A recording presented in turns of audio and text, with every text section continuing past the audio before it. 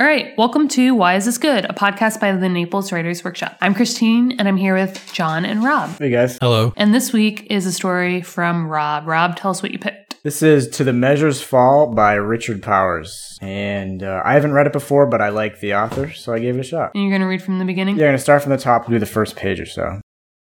First read through. You are biking through the Cotswolds when you come across the thing. Spring of 63. 21 years old in your junior year abroad at University of York after a spring term green with Chaucer, Milton, Byron, and Swinburne. Remember Swinburne? Year one of a life newly devoted to words. Your recent change, of course, has crushed your father. He long hoped that you would follow through on that Kennedy-inspired dream of community service. You, who might have become a first-rate social worker. You, who might have done good things for the species, or at least for the old neighborhood. But life will be books for you from here on. Nothing has ever felt more preordained. Term's out, and it's time to see every square mile of this island. Bicycle clips, a blue guide, a transistor radio, and skin-hugging rain. Villages slip past on valley roads as twisty as the clauses in Henry James. The book turns up in a junk shop in an old Saxon market town, whose name you will remember as almost certainly having an M in it. Among the rusted baby buggies and ancient radios, you find old cooking magazines, books on fly tying and photography, late 50s spy novels with cardboard covers worn as soft as felt. The thing pops out at you. To the Measures Fall, by someone named Elton Wentworth. There's nothing else like it in the shop. It's a fat tome with rough cut pages and a deluxe tooled binding. The dust jacket has disappeared, but the front matter suggests that you will know all about Mr. Wentworth already. Born in 1888, the author of 12 previous books and the winner of awards too numerous to mention. The first line reads, "A freak snow hit late that year, 2 weeks after the Sand Martins returned to the gravel pits near the South Downs." The next few paragraphs sketch out a hard-pressed town, Wonton on Wold, much like the one you are in, with the M in it. On page 3, the author reveals the date, 1913. On the last page, a village search party finds the body of a young amputee captain who served as the Somme lying in the bottom of said gravel pits. Only 7 years have passed, but the lilting opening cadences have darkened into fragments from another world. So, this is, it's really unusual. I think that first page gives you a really good sense of what the narrator, where her preoccupations lie. This is definitely a story about loving a book, but also kind of the way loving a particular book changes over time, and how that change over time is kind of helplessly influenced by other people, by the masses, and kind of lastly by the internet. I've read a couple of things by Powers, and there's no one really quite like him. He's usually generally does kind of speculative, kind of leans into sci-fi, very contemporary stuff. Kind of a first-rate stylist, really interesting sentences, beautifully written, not really florid, kind of, I guess, appropriately kind of steely and kind of chromy. Those are kind of the words that pop out at me when I read his stuff. So I'm just kind of curious to throw it to Christine and John, what you guys thought of this. I love this story. This is probably one of my favorites that we've read for this. Oh, wow. Yeah. I think about this story like, you hear the advice, to know your audience when you write, to think about your audience. And then sometimes the advice is write for yourself. But I think in this story, I am the audience for this story. In some way, this touched everything. Like every part of this was so good. I love this story. Were you familiar with the book itself? No, I'd never, no. Okay. I mean, I think the book it doesn't exist. Yeah, I don't think the book exists, but everything else that does exist is stuff that I'm familiar with. I mean, the travel through history hits all the right notes for my interest in history. The literary tradition that's kind of touched on, it's all things that I'm familiar with and have encountered. And there's so many levels on which this is, which I am the audience for this story. I just really liked it. I thought I had looked up whether that book exists, but now I feel silly. But it makes sense that he would have made up something then to be able to give this book such elasticity through all these years, right? He doesn't ever really tell us what it's about. He just introduces all these weird subplots. And it's how is all that packed in there? I liked the part, and it starts a little after what Rob read, but it starts at the very beginning. It carries throughout. It has this feel of the choose your own adventure novel where there's not the real option, but at various points it's in bold and it says, what percentage of your pleasure has gone out of the book forever? Fractions permitted. It's prompting you to answer. It's a pause. So I like that because it gave you the sense, okay, it's written in second person. So it's you.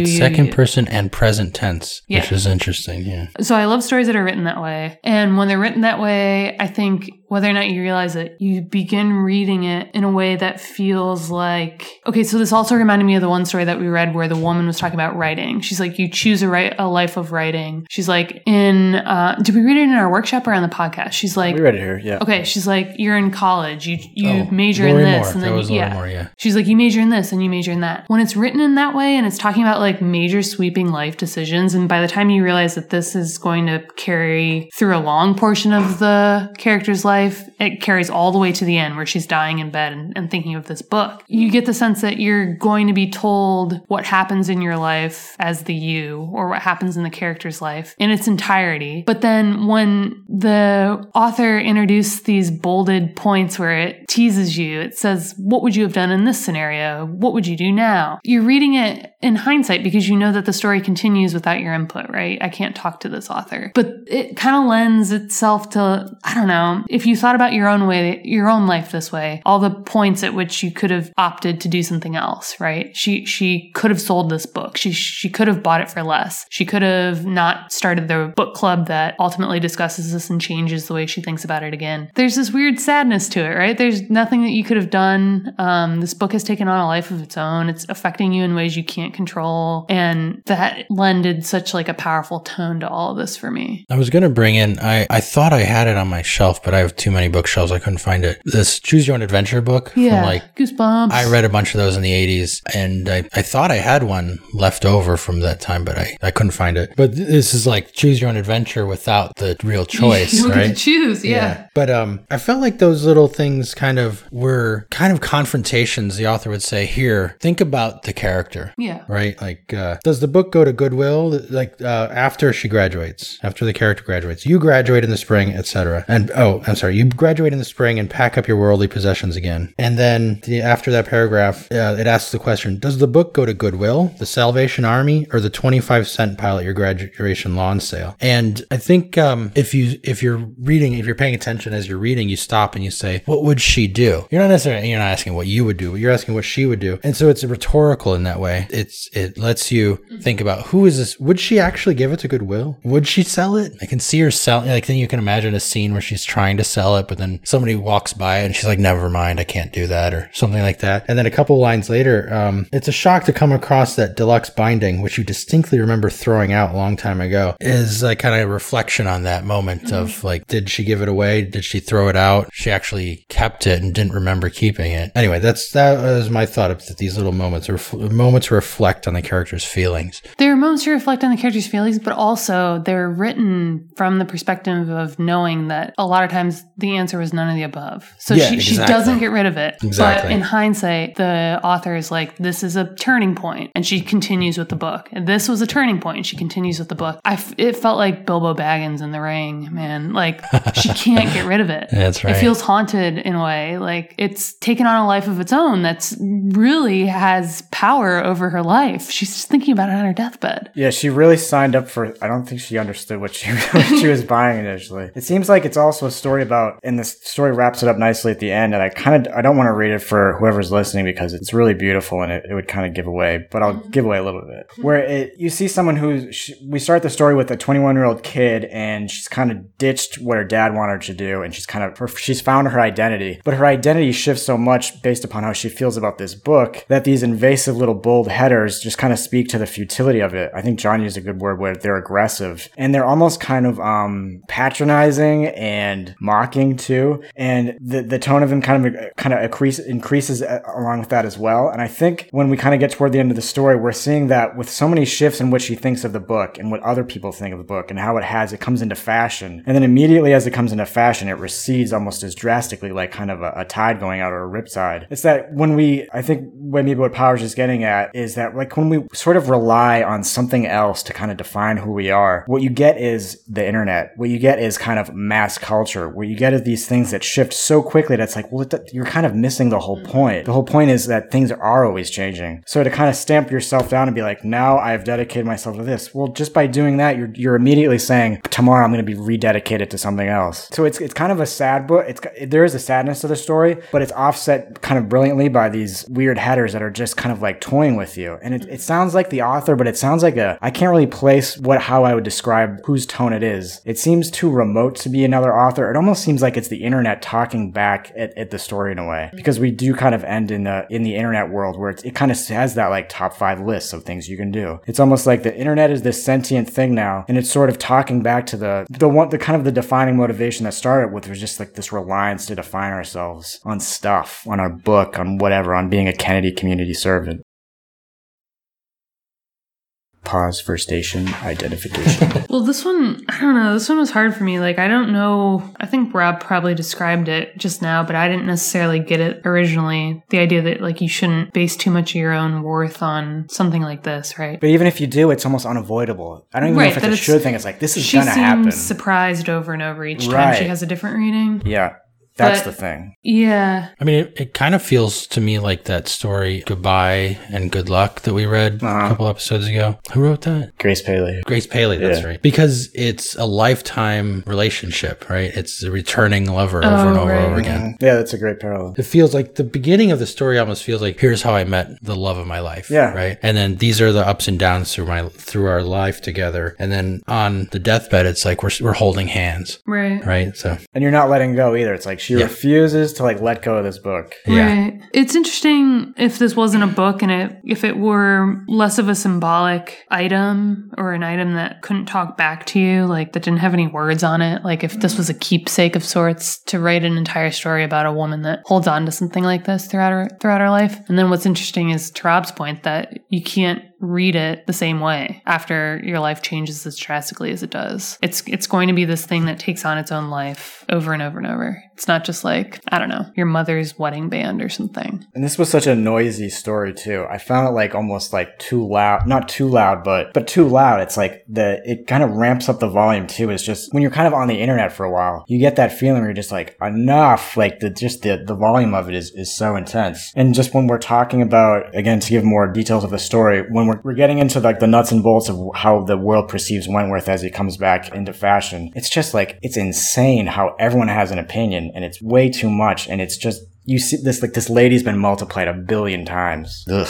Yeah, she seems like, I don't know. Well, she's you, right? Yeah. She's you and she's me. It's like, get a grip. You don't got to worry about this thing so much. She seems so stuck on it. I don't know. Well, it's also a story about, you get so stuck on it because it's immediately about assigning value to it. Like, how much should I pay for this? How much is it worth this? Did Winston Churchill sign it? No, some like goober, like redneck who was his book. But also, she's a writer. So she's one of these people that maybe is looking for meaning in places. I don't know. I identified with her that way, right? Like, books are sacred objects. Did I understand it fully? Was it worth this much? Should I get rid of it? Definitely not. That I identified with. Yeah, it's the total futility of assigning value to something that is just open for interpretation. But it's futility, but it's not shaking a finger at you either, because it's, again, you are the YOU, you're the narrator, or you're not the narrator, that's the point of view. You're the reader. You're the character. You're the character. We talked about this in our Lost episode, which no one will ever hear. We can hint at it forever, but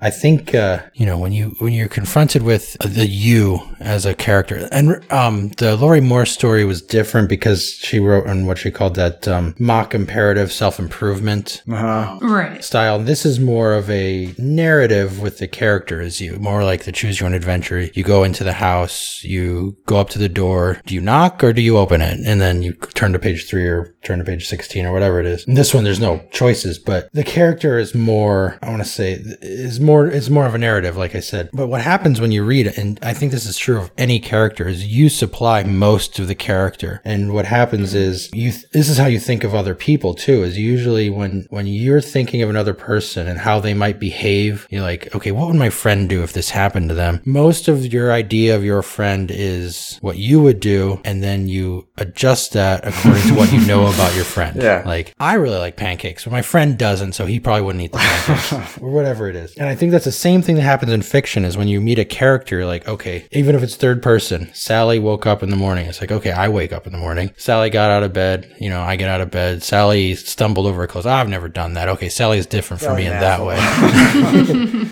But the same thing happens with the you characters. Like, and I love the way that, what was that line? Yeah. You are, by the way, female. Right? Yeah. This little, the by the way in there, and you are, by the way, female, is such a kind of a authorial winking. Maybe not. Maybe that's the wrong way to think of it, but That's what it felt like. yeah, it's like he knew he was playing this game with us. And it's like, oh, by the way, half of you are Half less, of you less than half assumed of you. based on my sex Yeah.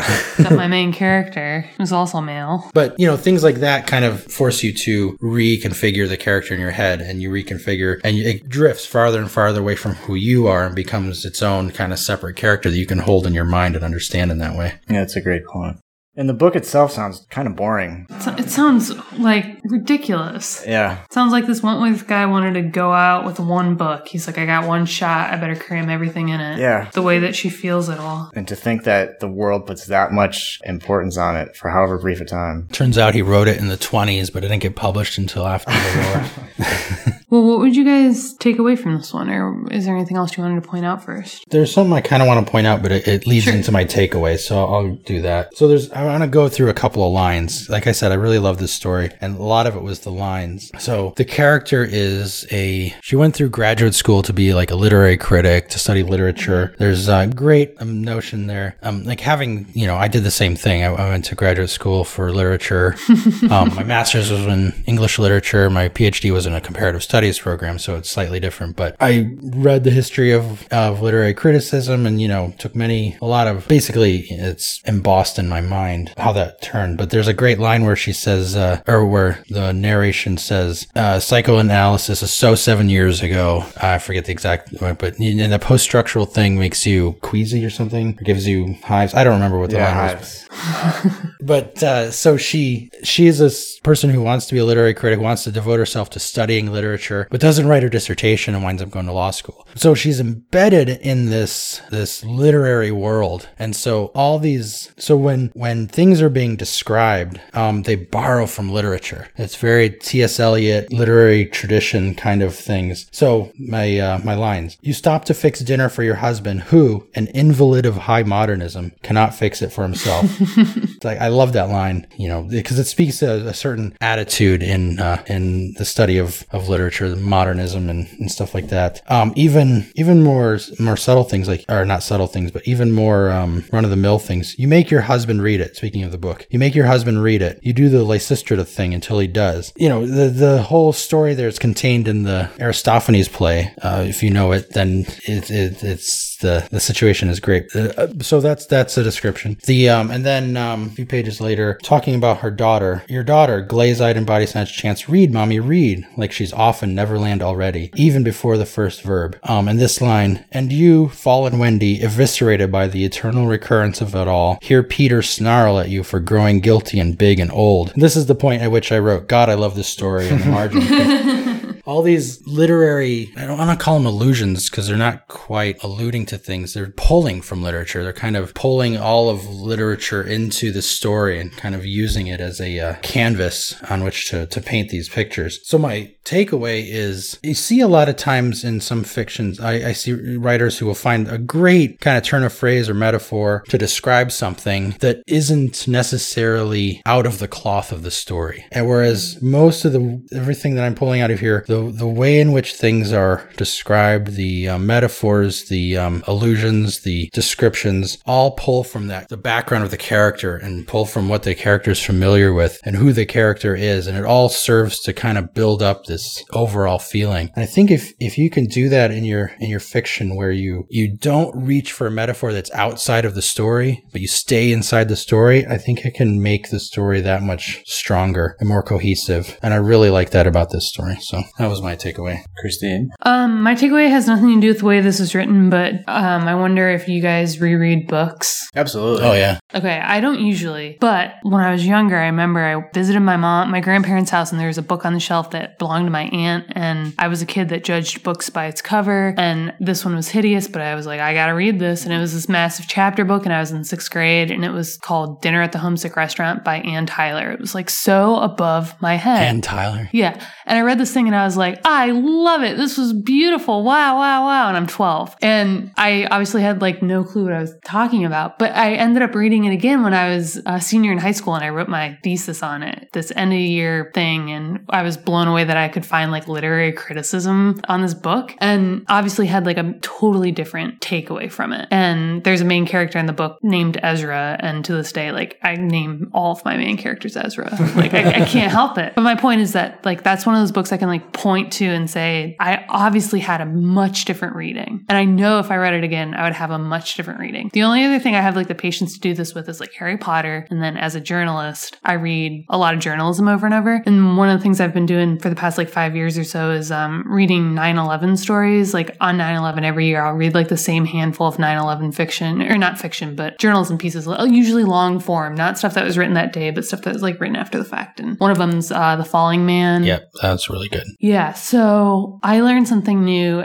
every time. And sometimes it's something profound like what this short story is talking about, right? Like I interpreted it a different way because it's something different that's happened to me in the past year, or I just have a better appreciation for 9/11 itself. Whatever it is, usually I'm learning something about the way it was written. And if you have the patience to do that in a really deliberate way, it pays off. It's crazy how just reread a short story, reread your favorite one. I guarantee you don't remember all of it. You don't even remember it the right way. And reread it again, you'll learn something. So I get the preoccupation for this main character because she's struggling to understand this, right? At first she doesn't understand it, which is why she revisits it. But like revisit something you think you totally nailed. Like when I was in 6th grade, I was like, dinner at the homesick restaurant, got it, brilliant. And then like I reread it and obviously I was totally wrong. That's my takeaway. I'd like to, it seems like it's easy to introduce a conflict for your character and then just have them try to solve it. But I don't see a lot of the conflict kind of getting worse and worse and worse and louder and louder. And this one seemed to be really snowballing pretty continually, where she keeps getting the initial problem where, if not the initial problem, but kind of the initial event where she ditches the Kennedy-inspired dream and then goes for the books. And then it just kind of keeps going. And then where she ends up is death, her deathbed. And so you don't always have to end up there. But I think it's just a fun thing, or at least a challenge to say, okay, you introduce a character, you have your inciting incident or your conflict. How much bigger can you make it? And by making it that much bigger, you're going to learn that much more about your character. So I would like to see more of that out of me. Yeah, I feel like they always talk about that advice, like when they talk about it in terms of really plot heavy stuff, right? Mm-hmm. Like if John's writing his adventure novel, like the character can't just finish his journey in a straight line. Yeah. It's got to become more complicated. You have to raise the stakes. But in a story like this, it's really interesting when the problem's in her head and then you're really forced to like delve into your character harder. Yeah, and it's great. You feel like you know this person inside and out, or at least you know her obsession, and that seems to define her pretty well for the narrator. Awesome. Thanks, guys. Thanks.